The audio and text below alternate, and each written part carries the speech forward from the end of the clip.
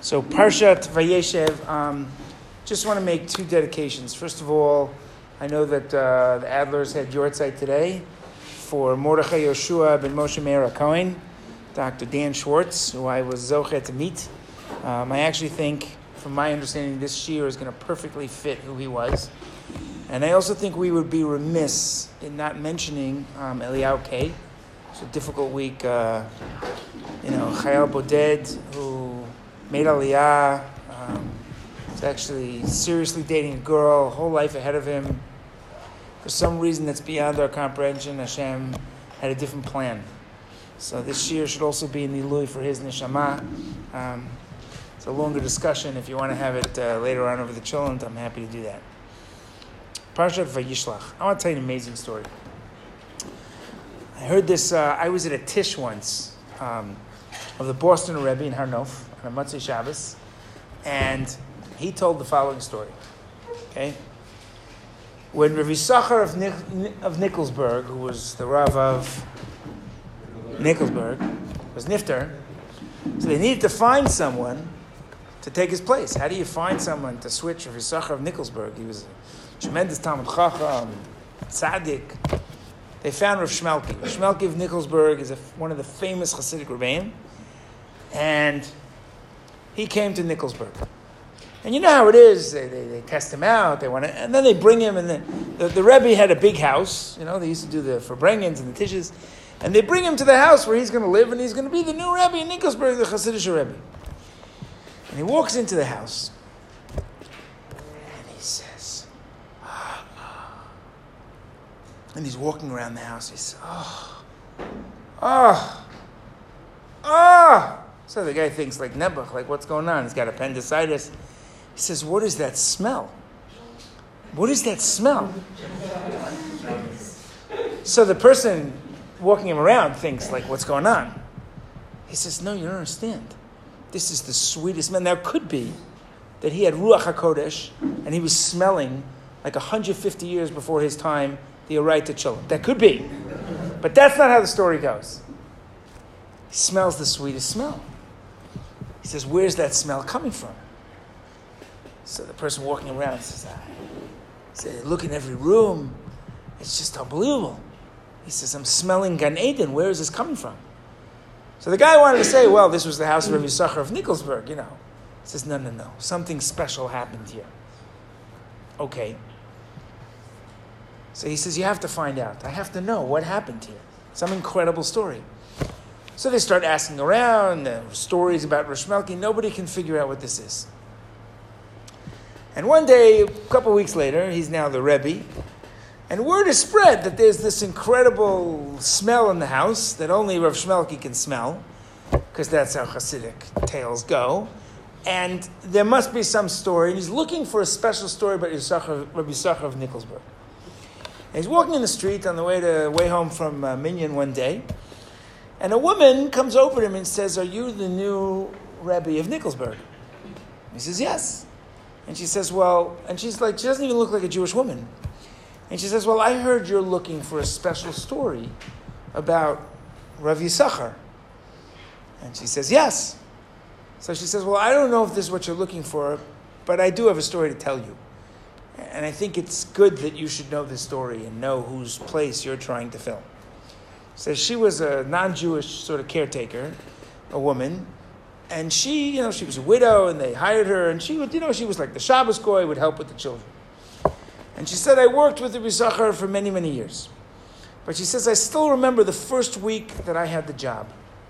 It was the eve of your big holiday, Passover. So, and she says, like, the eve of the holiday, right? Erev Pesach, right? She didn't say it that way.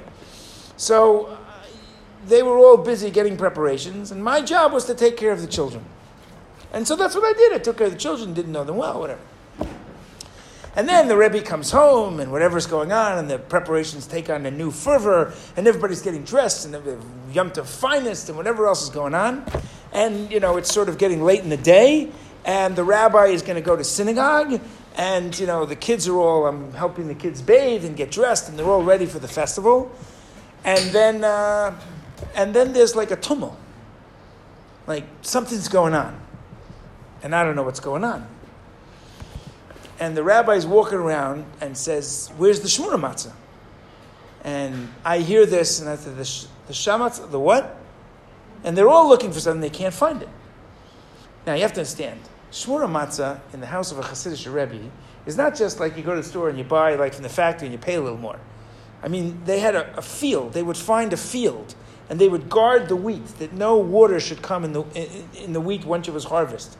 That there shouldn't even be the remotest risk that there would be chametz. That's what it means that it's shamur, it's guarded. They take the flour, they grind it, they're careful, they watch it that no water should come in contact with the grain. Even before it's floured, it's much more expensive, it's tremendous work. The Hasidim take turns guarding it. And then they take the grain and they grind it and they do everything, and then they bake it in less than 18 minutes, and it's a very involved process, it's very expensive. And he spent a lot of money. This is the Rebbe's hand shmura matzah. It's like matzah deluxe. And they had this prepared, and 2 weeks before the festival, and it was already put in a safe place. And he says to his wife, everything's ready, the Seder table is set, and they're only missing the shmura matzah because you don't put that out. Everybody knows till the last minute, nobody should break it. And now he tells his wife, just let's bring out the shmura matzah, and they can't find it. It's not where it was. And nobody knows where it is. And she suddenly realizes that they're looking, and she suddenly realized maybe they're looking for what? So she walks over to the rabbi, and she looks terrified. And she says, are you looking for the crackers? And he's like, the crackers? The big round crackers. Yes, the big round crackers. Where are the big round crackers? So she's afraid to say it, but you got to be honest. So she says, well, you were all out, and the kids were hungry, and they were crying, and I didn't know what to do. I'm new here. I couldn't find any food in the house. So I finally found the crackers. And so I gave the children the crackers to eat. Is that a problem? And the rabbi pauses, and he looks at her, and he has this moment of realization, and he says to her, I cannot begin to thank you enough for taking care of our children and making sure that they were hungry, and I'm sorry that we didn't make sure that you had the right food, and thank you so much. And he immediately tells his wife that she should get machine matzahs. Well, they weren't machine matzahs, regular matzahs, and all will be good, and he goes off to shul. And she said only later did she find out that this was a big deal, but he didn't seem at all perturbed about this. And if Shmelki of Nixelberg hears this story, and he says, now I understand what that smell was. Can you imagine? It's Erev Pesach. It's an hour before the Seder. And you have the shmura matzah, and it's gone. Because some non-Jewish woman gave it to the kids as crackers. And he didn't even look annoyed. There wasn't even a moment of being perturbed. That's what a Rebbe is supposed to be. Now, why do I tell you that story? Why do I tell you that story? By the way, what sort of energy does it take a person to be able to have that sort of a reaction? And how much of that reaction was because this was a woman who was a widow, and she was a servant, and it's not easy. And it never occurred to him to get angry. By the way, regardless of whether Hasidic stories happened or didn't happen, if that story didn't happen, it should have happened, maybe one day it will happen, it's irrelevant to me, right? There's a message to this story. So put aside this story in one corner of your brain, and let's talk a little bit about Parshat Vayeshev. If you had to pick a quality that story demonstrates, what would it be? What word would you find? What would you say? I'm willing to bet most of you will come up with the same word, yeah? Pardon? Oh, that's always true. But there's a character trait that a person has to have. You just know it. He lived it, okay, yeah? Restraint. Pardon? Restraint. Restraint. Restraint would imply that he was angry, but he kept it inside. Okay, could be. I'm a little more of a chassid than that, but okay. Resilience. That's interesting, yeah? Expectations. Or no expectations. Yeah, nope, don't think so. It's a good guess, though, yeah? Priorities. Interesting, yeah? Pardon? Bitul. That's also interesting. Nobody comes up with this, yeah? Patience is a good one. I want to suggest something else.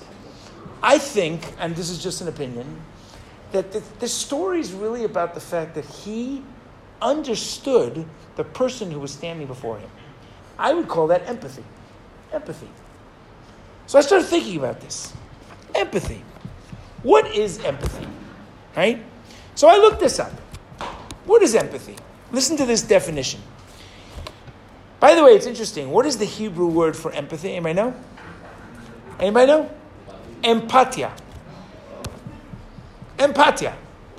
Interesting. The ability to understand and share the feelings of another. That's what empathy is. Okay?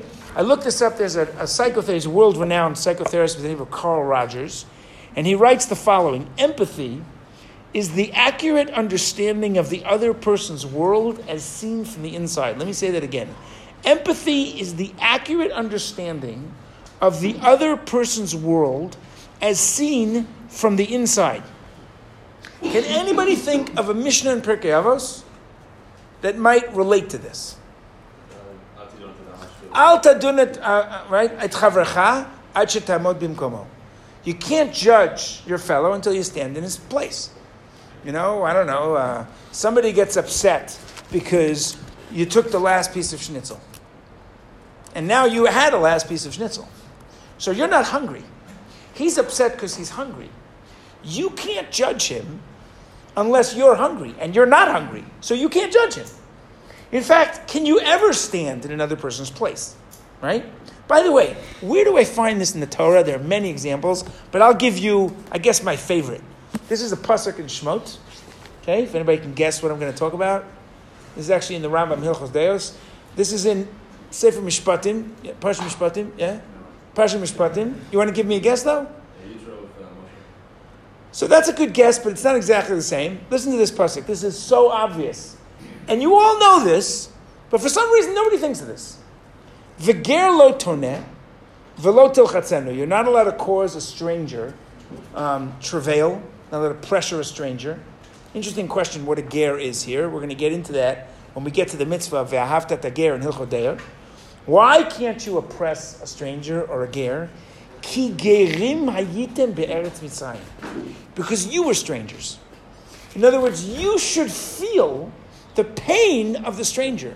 You should know what it feels like to be a stranger, to be an outsider, to be a minority, to be someone who isn't accepted. And you should always be sensitive to that. Right? That's empathy. That's what it's supposed to be. Right? You know, to walk in another person's shoes. Now, here's where it gets interesting. So how come there's no word in the Torah for this? And I went looking.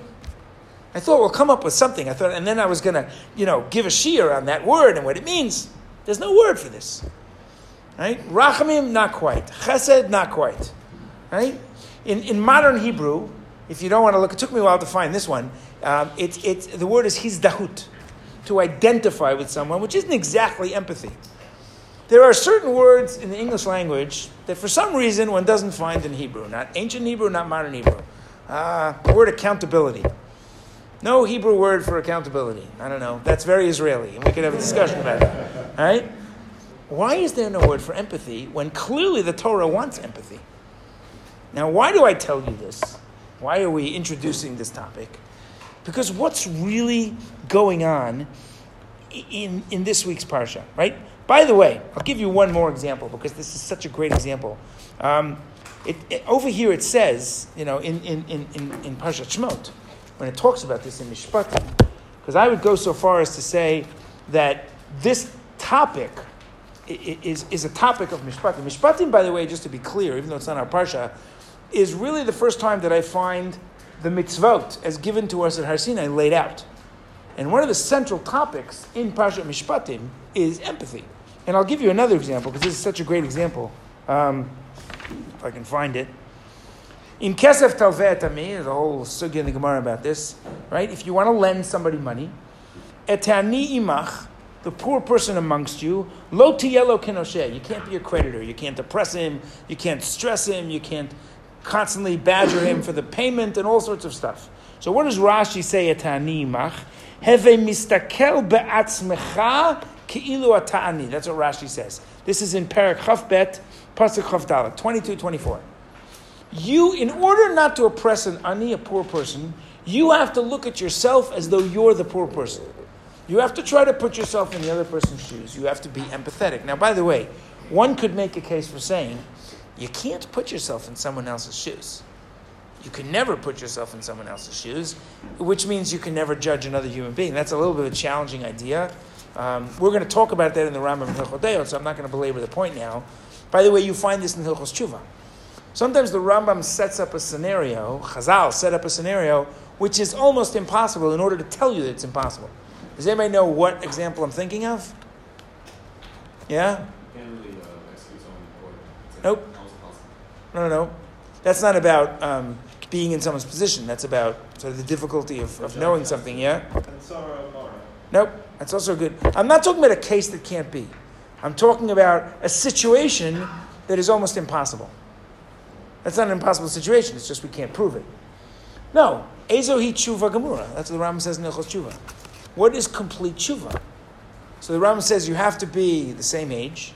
You have to have the same level of desire. You have to be in the exact same scenario. And the Rambam gives the example, if a person sort of has commits some transgression of a licentious behavior, adultery, right? So it has to be the woman. You can't see the woman again and, she woke up from a shluff in curlers. She has to be just as beautiful to you. And if you see her when you're 90, it's not the same because you don't have the same passion. You have to have, everything has to be the same age and the same passion, and she has to be as beautiful, and you have to desire as much. So when you read this Rambam, you realize you'll never be in the same situation again. Which I personally feel is the Rambam's point. Like, know that you're never done. You just never know. Always be aware that you made a mistake, and you can make the mistake again. It's an arrogance to assume you can't make it again. So the fact that we say, don't judge your fellow until you stand in his place, I'm not sure you can ever stand in a person's place. Which means you should never judge another human being. You can judge a person's action, but you can't judge another human being. Okay, why is there no word for empathy? We'll get back to that. So what's going on in this week's parsha? Right? So if you had to pick a character trait, which is the most challenging character trait of this week's parsha, what would it be? And I'll give you a hint. It's a mitzvah. It's one of the 11 mitzvot that clearly the Aviv Avot HaUmah were violating, and quite blatantly in the Torah. What are we talking about? What mitzvah? How many mitzvah are there in Hilchot Deot? 11. What's the 5th mitzvah? Pardon? Don't hate. That's why you shana bet. There you go, right? Lo tisna tachicha bilvavecha. This is the first time we find the concept of hatred in the Torah, which means what we're about to discuss is the paradigm of hatred. Okay? They hate Yosef. Listen to how many times it says this, right? Yisrael ahavat Yosef mikol banav, ki ben zkunim hulo. Israel loves, which may mean he wants to give to this child more than all of his other children. And that might be understandable. This child has no mother. Okay. V'asalo ktonet pasim. He makes him this striped coat. Maybe technicolor. Actually, once read a fascinating article. More likely, black and white coat. Right? It was like a stark coat. All right. Vayiru achav ki oto ahav aviyah mikol achav vayisnu oto. So his brothers see that Yaakov loves him more, and they hate him. Now let me ask you a question. If you see that the father loves the brother more, who should you hate? The father. Isn't that interesting? They don't hate the father. They hate the brother. Interesting. Okay. V'lo yachlu dabro l'shalom. The definition of hatred, the problem with hatred, is that you can't talk to people. That's what hatred does. Hatred prevents me from communicating. We'll get back to that too. Yeah. When it says Eretz in that passage, does it when it says what? When it says Eretz in that passage, does that necessarily mean Yosef, or could that mean Yitzhak? Good question. Good question. Let's keep reading and we'll see. Vayachalom Yosef chalom vayaged lachav. So Yosef dreams a dream, and he tells his brothers, Vayosifu od snoto, and they continue to hate him. Now it's clear who we're talking about, right? So it's not enough that they hate him. Now they continue to hate him. Second time. And then, Vayomer lachav. So he has these dreams. The sun, the moon, the stars, they're all bowing down to me, right? Vayosifu od snooto. Al chalomotav al tarav. Your wheat alumot, your wheat bushels are bowing down to my wheat bushel. So they hate him even more. So they hate him, then they hate him more, then they hate him even more. Right? Okay? And when he is sent out later in the parsha to go find his brothers, in that famous story, he goes to Emek Dotan. right? It says, Vayiru oto me'archok, right? They see him. There it doesn't say they hate him, even though it leads to killing him. Because they already hate him so much, there's nothing more to talk about. So what makes a person hate another human being? They hate him. Okay. Something else that's interesting. So, look at this pasuk. Vayikanu bo echav. They're also jealous of him. Why are they jealous of him? What did Yaakov do? Yaakov gave him the coat, right? That's what we all think. No. This is fascinating, right? I have a firm belief that every year when you study the parsha, you find something new. I never noticed this before. I've been learning the parsha for at least 40 years. Never noticed this before. So interesting, right? When he has the dreams, when he gets the coat, right? It says,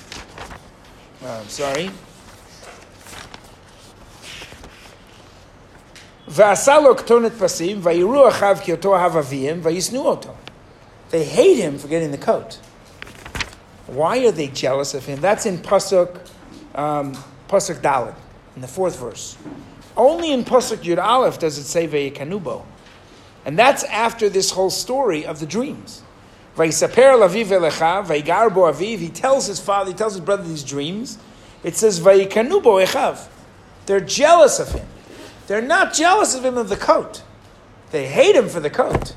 Why are they jealous of him? They're jealous of him for the dreams. Isn't that interesting? Chazal, there's a tension here between Pshat and Drush. The contextual reading of the verses seems to suggest that these are horrible guys. They hate their brother, they hate him more, they throw him in a pit, they conspire to sell him, they almost kill him. Terrible. Chazal take it in a wholly different direction. They felt that he was a rodef. They felt that he was going to be, Avram has 2 sons, Yitzchak and Yishmael, and one of them doesn't get included. He doesn't get the inheritance. Yitzchak has 2 sons. One of them is clearly not the one who's chosen. He doesn't get the blessings. So now Yaakov has a bunch of sons. Maybe we're going to have the same thing. Why should they assume everybody's part of the Jewish people? That's a whole interesting question, maybe for next week or 2 weeks from now, how that happens. So somebody's going to get left out. And they start to realize it's the children of Rachel against the children of Leah. And since Bilhah and Zilpah are the handmaidens, they group in with the children of Leah, so it's the 10 against the 2. And Yosef is either going to get chosen or he's going to get dumped. And he's having these dreams. He's having some form of communication from Hashem, Ruach HaKodesh, Ve'aviv Shamar et Hadavar. They're jealous. They're not jealous of his coat. They're jealous of his dreams. That's a high level, not to be jealous of the coat.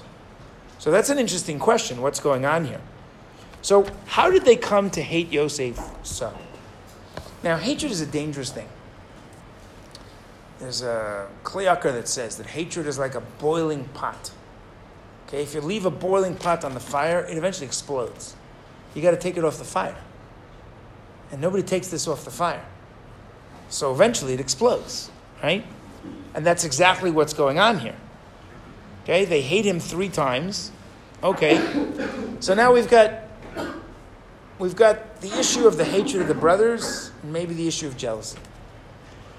Now it gets interesting. So what happens? So Yosef comes out to the field. They see him, right? Vayitnaklu la'amito. And they decide they want to kill him, right? And then comes Ruvain. Ruvain is one of the most tragic figures in the Torah. And this is Ruvain's undoing. Ruvain is the Bechor. Ruvain is the leader of the Jewish people. He's the firstborn. Ruvain should be the Melech. Where does Ruvain mess up? Now, there are 2 opinions as to where Ruvain mess up. You wanted to say? Pardon? So one opinion is, the whole story with the Dudaim. Vayishkav Ruvain, right? That was in last week's parsha. Okay? And that's a whole interesting question because of what Yaakov says on his deathbed. There is a second opinion, which is that this week sees Ruvain mess up. You could say both, but I'm not so sure you have to choose it. But let's look at what Ruvain does. By the way, if you look back at the parsha of Vayishlach, I'm not going to take the time to look it up. It's a powerful pasuk, right? Vayishkav Ruvain et Bilha Pilegesh Aviv, right? Ruvain. So the Gemara says it doesn't mean that Ruvain sleeps with Bilha. It means that he moves her bed, right? He feels now that Rachel has passed, Leah should take her rightful place in the principal sort of tent with Yaakov. You don't play around with your dad's bed. That's just not appropriate, right? Like you wouldn't go into your parents' bedroom and say, I don't like these sheets, I'll switch the sheets. They'd be like, what are you doing in our bedroom? It's not appropriate. And it's a powerful pasuk. Look this pasuk up last week in Vayishlach. It's one of the only pasukim in the entire Torah that doesn't end. It says Vayishkav, right? Vayishkav Ruvain et Bilha Pilegesh Aviv. Vayishma Yaakov. Okay? And then there's an etnachta. An etnachta, which comes from the word lanuach, is in the middle of the verse, an upside down bell. It's a cantillation, right? One of the Tamei Mikra. And it always means a pause. But it's never the end of a pasuk. Right? Bereshit bara Elokim etnachta. Et hashamayim v'et haaretz. Sof pasuk. Right? In this pasuk, however, it says, Vayishma Yaakov, or is it Vayishma Yisrael? I don't remember. Pause, and then Vayu Banav Shnei Masar. And the children of Yaakov were 12. It's a totally new pasuk. What's going on? There's a space in the Torah there. It doesn't make sense. So Rav Soloveitchik has a powerful idea here. He says there are times in life where you know that you need to be quiet. You need to be silent. Yaakov understands that he's this close to losing one of his sons. Ruvain is furious. Ruvain's hurt. Ruvain's upset. Ruvain's defending his mother, Kibureim. And that's a rebellious act. And Yaakov understands that Ruvain is 1 foot out the door. And Yaakov hears this, he doesn't say anything. Because he doesn't say anything, the pasuk continues, Vayu banav shnei masar. The Jewish people stay together. That is a powerful idea. But putting that idea aside, Ruvain does something and he messes up in a big way. So maybe in this week's parsha, Ruvain is trying to become the Bechor again. Ruvain is trying to rectify, to do the right thing. Right? So what happens with Ruvain? Vayishma Ruvain. Okay, what do the brothers say? Right? They see him coming from a distance. Before he gets there, they say, we're going to kill this guy. They conspire to kill him. That's what it means. You have to pause at this pasuk. These are 10 brothers, the sons of Yaakov, and they want to kill their brother. That's unbelievable. Look, the dreamer's coming. Again, it's the dreams that bother them. Fascinating. Let's kill him. And let's throw him in a pit. By the way, it's interesting. I always thought that I had this image of like a big pit full of water or whatever it is. All when I was in the army, we were doing nivutim, doing navigations, I discovered that out in the Shetach, you can actually, I did navigations in Emek Dotan in this area. A pit is not this big, like, that's like in the movies. A pit is like, it's like a hole that could be like a manhole cover. And sometimes the ground gives way. In fact, they not long after I was in the army, there were a couple of accidents where, they used to do what's called the Nivud Boded. The Nivud Boded is they would send you out for like a 30-kilometer navigation, nowhere on your own. And if you were good at navigation, it was awesome because you knew where you were going and you enjoyed the stars. You had your own time to think, to whatever. But if you were bad at navigation, it was terrifying because you didn't know where you were and you could really get lost. And there were a couple of terrible tragedies. The guy's walking in the field disappears because he falls into a pit, right? And like the ground gives way and you're in this hollow area in the ground and it's like, 10 meters up to the ceiling, and you're stuck in there, and you can't get out. You can't pull yourself out. It's muddy, you slide back down, and then it starts to rain, and the water fills up, and there were boys who drowned in these things. And when they throw Yosef into one of these, that's where they throw him. And there's snakes in there, and creepy crawler things in there. So just throw him in a pit. Right? Now, if you throw a guy in a pit, out in the Shetach, and you leave him there, he's going to die. He can't get out of there. He's going to eventually either get flooded or die of starvation. Vayishma Reuven. Vayatzileu miyadam. And Reuven hears this, and he saves them. He saves him from them. They're about to kill him. Vayomer lo nakenu nafash. We're not going to kill him. And they listen to him, which means Reuven is the Bechor again. He commands a certain respect, and they listen to him. ויאמר עליהם ראובן, אל תשפכו דם, השליכו אותו אל הבור הזה, אשר במדבר. ויד אל תשלחו בו, למען נציל אותו מידם, להשיבו אל אביו. He does this in order to save him, in order to return him to his father. He wants to fix his relationship with his father. So that's a good thing, right? Reuven does a wonderful thing. Now, Reuven does not get credit for this. By the way, it could be that Yaakov never knows this story. That's an interesting debate amongst the Rishonim. But putting that aside for the moment, we don't seem to give Reuven a lot of credit for this.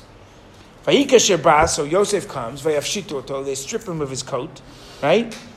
By the way, which coat, what do they strip him of? Tonat Pasim. No. Take a look at this. Vayafshitu et Yosef et kutanto et tonat Pasim asher alav. There are two opinions here. One opinion is, where does it say they strip him of his ketonet, of his shirt? The striped coat. Why doesn't it just say they strip him of his striped shirt? Chazal say there were two ketonot. Everybody had a ketonet. Everybody had a shirt. Yosef had an extra one. And he has both of them. Why do they strip him of both of them? They just need one to dip in blood. So there's a whole discussion about the fact that Yosef gets two ketonot and everybody else has one. What does that symbolize? Anybody want to take a guess? What does it symbolize that one kid gets double? Close. Who said that? The Bechor. Exactly right. The Bechor gets a double portion. Anybody here the firstborn? You should know this halacha. You got to look this stuff up. You're going to be disappointed, but it's a good halacha to know, right? Okay. So they strip him of his coat. Vayishvu lechol lachem.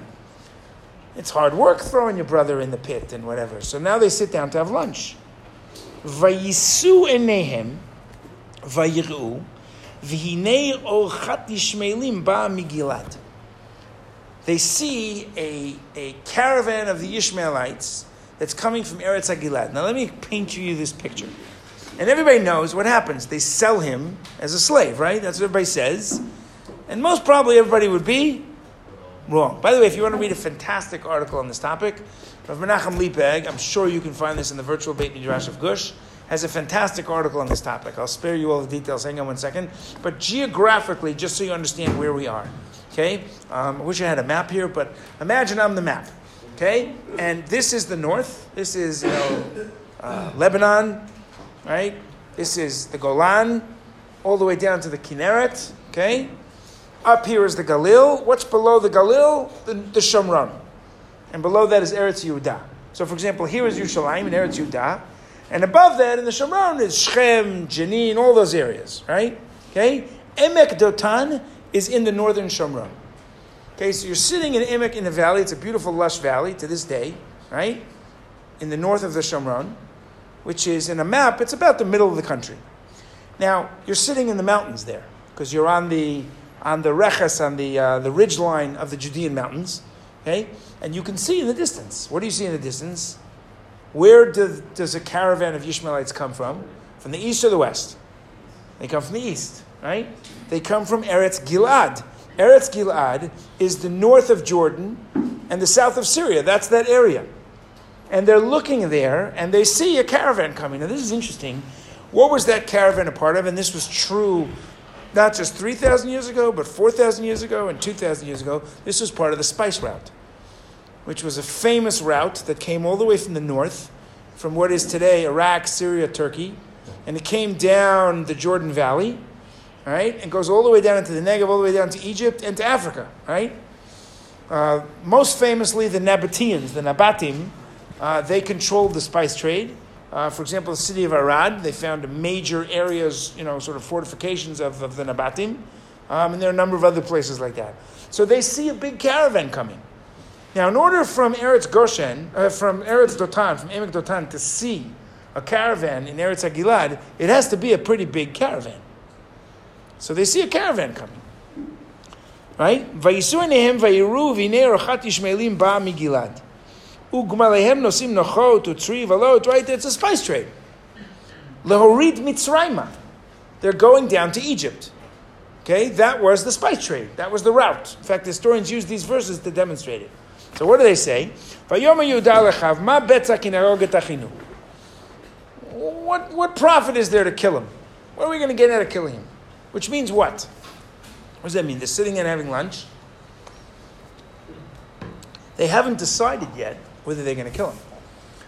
Reuven says, let's take a pause. We'll throw him in a pit. Now think about this for a minute. What do you have to be feeling if you hate someone? What emotion are you experiencing? Anger. Anger and hatred are very much connected. What does Reuven do? Reuven says, if you're angry, let's take a pause. Let's throw it in a pit. You're not ready to destroy it. You're not ready to let it go. You're not ready to give him a hug. Let's just throw it in a pit. You have an angry moment? Throw it in a pit. Take a pause. What do they do after they throw him in a pit? They have lunch. Let's make the pause a little longer. Let's talk about it. This is a good plan. If the Yishmaelim had not come, they would have done one of two things. They would have killed him. Only this time they would have killed him without being as angry. They would have thought about it and talked about it, and there's a whole sort of level of Chazal to talk about. Was Yosef a Rodef? Was he trying to usurp them from the Jewish future? Did they have a right? I'm not going to get into the whole discussion. The Gemara talks about it. Okay, so now Yudah says, why should we kill him? They're obviously discussing killing him. Let's sell him. This makes a lot more sense. His blood won't be on our hands. Maybe we'll make a profit. So they said, let's sell him. And this is the great chait of the brothers of Yosef, right? That they sold their brother into slavery for a pair of shoes. Right? Where do we read about this? On Yom Kippur. Do you remember this? The beginning of the Eila Eskara?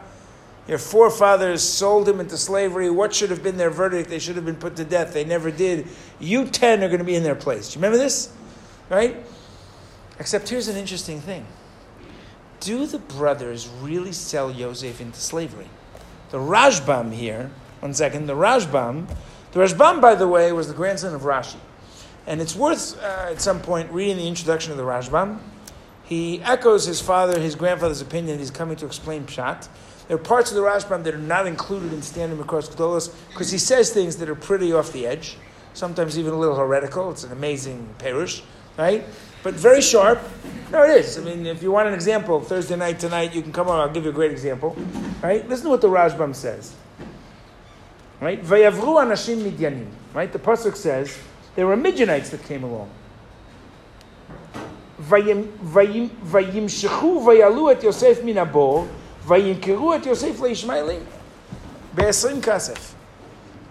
The Ishmaelites come along and they pull Yosef out of the boar. Now, where are the brothers here? They're still eating lunch. How do the Ishmaelites know that Yosef's in the boar? Very simple. Because if you look later on in Parshat Miketz, when everything is going wrong for the brothers and they're, being threatened with throwing in prison and their money is returned and something's going crazy. We are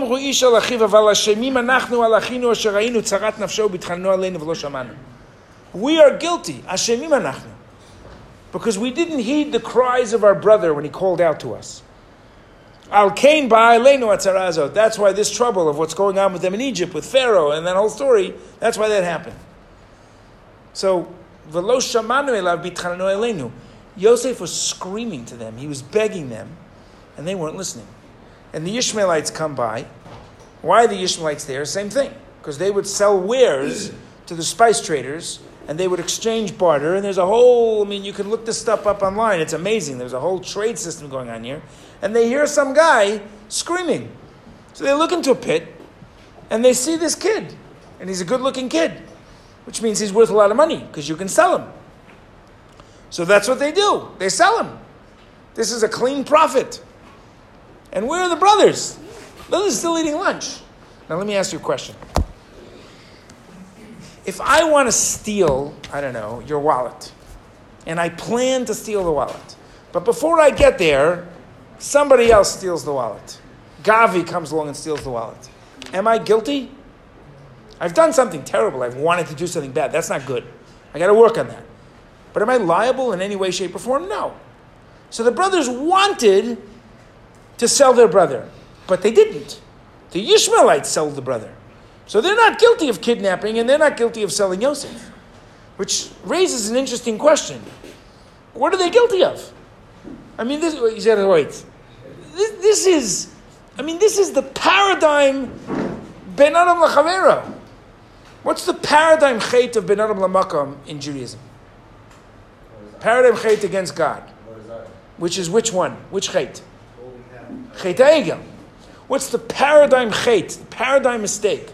The avi avot, the father of all chataim of Ben Adam L'Chavero, human relations, Mechirat Yosef. But they didn't sell him. So if they didn't sell him, what's the big issue here? Why is this so terrible? And what did Reuven do wrong? So I want to tell you a deep idea. Deep idea. And we'll put this together and then we'll put it to bed. Okay? What went wrong with Reuven?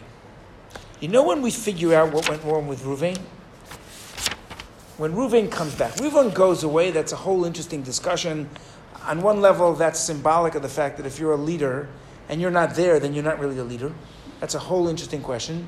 Reuven gets his priorities wrong. We're not going to talk about that because that would take us too long. But they sell him. He's sold. Vayashav Reuven al habor. And now Reuven comes back. He wants to save Yosef. So he comes back to the board. The brothers are eating lunch. And he's going to save Yosef. V'hinei ein Yosef babo. There's no Joseph in the bowl. Vayikra et begadav. And he tears his clothing. So what in this moment is Reuven? Is Reuven a Rasha or a tzaddik? What do you think? He's a tzaddik. Okay, he may be a nebuch, but he's a nebuch tzaddik. He wants to save his brothers. He feels terrible. He's tearing his clothes. What is tearing his clothes? Empathy. This is who you're supposed to be. If your brother is gone, it should cause you pain. Very simple. Vayasha, pardon? Why didn't they tell the truth to their father then? They did nothing wrong. Okay, we'll get to that question. Give me one more minute. That's an excellent question. Vayashav elav. I didn't say they didn't do anything wrong. I just said we got to figure out what they did wrong. They clearly did something wrong. He's got to figure out what it is. Vayashav elechav vayomer. So he goes back to his brothers. Now, what should he say when he goes back to his brothers? He should say, "Where's Yosef? What's going on? We're in trouble." Vayashav elechav vayomer hayeled einenu ve'ani ana ani ba. What am I going to do? That is a powerful statement.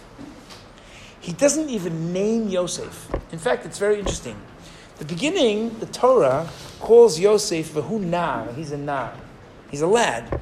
He's 17. The Torah takes the time to tell me he's 17 years old. Look at the beginning of Parshat Vayeshev. Reuven calls him a yeled. He's not looking at him as an adult. He's a boy. Now, when a person is a child, you don't take them seriously. And just to make sure that this is clear, look at what happens when Reuven is talking to the brothers in Parshat Miketz. When they're talking about the fact that this is why all this travail came on them. Right? Ashemim anachnu alachinu. The brothers say, we're guilty of what we did to our brother. What does Reuven say? Vayan Reuven otam lemor, halo amarti alechem, I told you, al techatu bayaled. V'lo shamatem. He calls him again the yeled.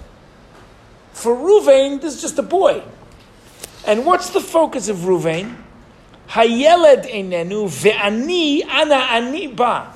What am I going to do? He mentions the word ani twice. You know, it reminds me of a famous story of the Lubavitcher Rebbe.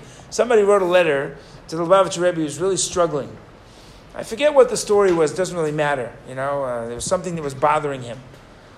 I was promised this job, and I thought differently, and then they told me that I'm no good, and I don't know what the story was. And the Lubavitcher Rebbe responded to the letter. He sent it back to him, and he circled the word I in the letter. Every word I was circled in the letter. And the guy got the message. Your problem is not them. Your problem is there's too much I in your letter. Reuven's problem is that Reuven's worried about Reuven. Reuven's not thinking about Yosef. The chait of the brothers was a lack of empathy. And I'll tell you something interesting. There is an amazing Ramban. The Pasuk says, I first noticed this Ramban through Shlomo Kimchi, a good friend of mine, who says the following. When Yosef comes to find his brothers, and we're almost done. When Yosef comes to find his brothers, listen to this pasuk. Vayiru oto merachok. They see him from a distance. Uveterem yikrav eleim. Before he can come close to them, vayikneklu oto lamito. They plan to kill him. They hate him. Says the Ramban the following. V'kasher ra'u ki karev eleim lo yachlu lamito. Once he came close, they wouldn't be able to kill him. What's the Ramban saying here? You can only hate somebody when you see him from a distance. If you get close to someone, if you learn who he is, you can't hate him anymore. Which is exactly the point. Empathy is about connecting with my fellow human being. You can disagree with someone, but if you can hate someone, it's because you don't understand them, it's because you don't know them, something's wrong. The antidote to hatred, right, which is a distance, is to come close. The whole hate of the brothers was a lack of empathy. Look what the brothers say when they're in Mitzrayim. V'lo shamanu elav b'tchananu eleinu. What did they not mention? They don't say that they feel guilty for selling him. And even according to the Rishonim that say that they actually did sell him, that's not what bothers them. And there's a whole theory they had a right to sell him, whatever. What bothers them is they didn't feel his pain. Think about this. You take your brother, you throw him in a pit, and then you sit down to have lunch. Your brother's crying out to you from a pit, and you're having lunch. If Jews can sit and have lunch when their brother is in agony in a pit, then something has gone really wrong with the dream of a people that could be a role model for the world. And that needs to be fixed. And from that moment, Jewish destiny changes. Or that was the plan to teach the message. And now the brothers will go to Egypt, and they will end up in Egypt. And the Jewish people will become enslaved in Egypt. And for 200 years they will suffer in order to learn how to feel the pain of another. Ki gerim haytem be'eretz Mitzrayim. Because if we can't feel another's pain, then we're not worthy of who we're meant to be. The hate of the brothers was a lack of empathy. So now let's go back to our original question. So why is there no word in the Torah for empathy? So I want to suggest something. I don't know if this is right, but it's something to think about. The problem with empathy is that the world seems to think, I'll give you a great example. We'll finish with this story. We're in Lebanon. We're doing all these crazy things. And I get a call that I have to show up to the battalion headquarters. They want me to come to battalion headquarters. So we finish our patrol. I'm in a Jeep, a couple guys, and we get to battalion HQ. And I get there, and one of the high officers in the battalion is waiting for me. And he says, listen, you're being relieved of your responsibilities. There's a mission that's coming.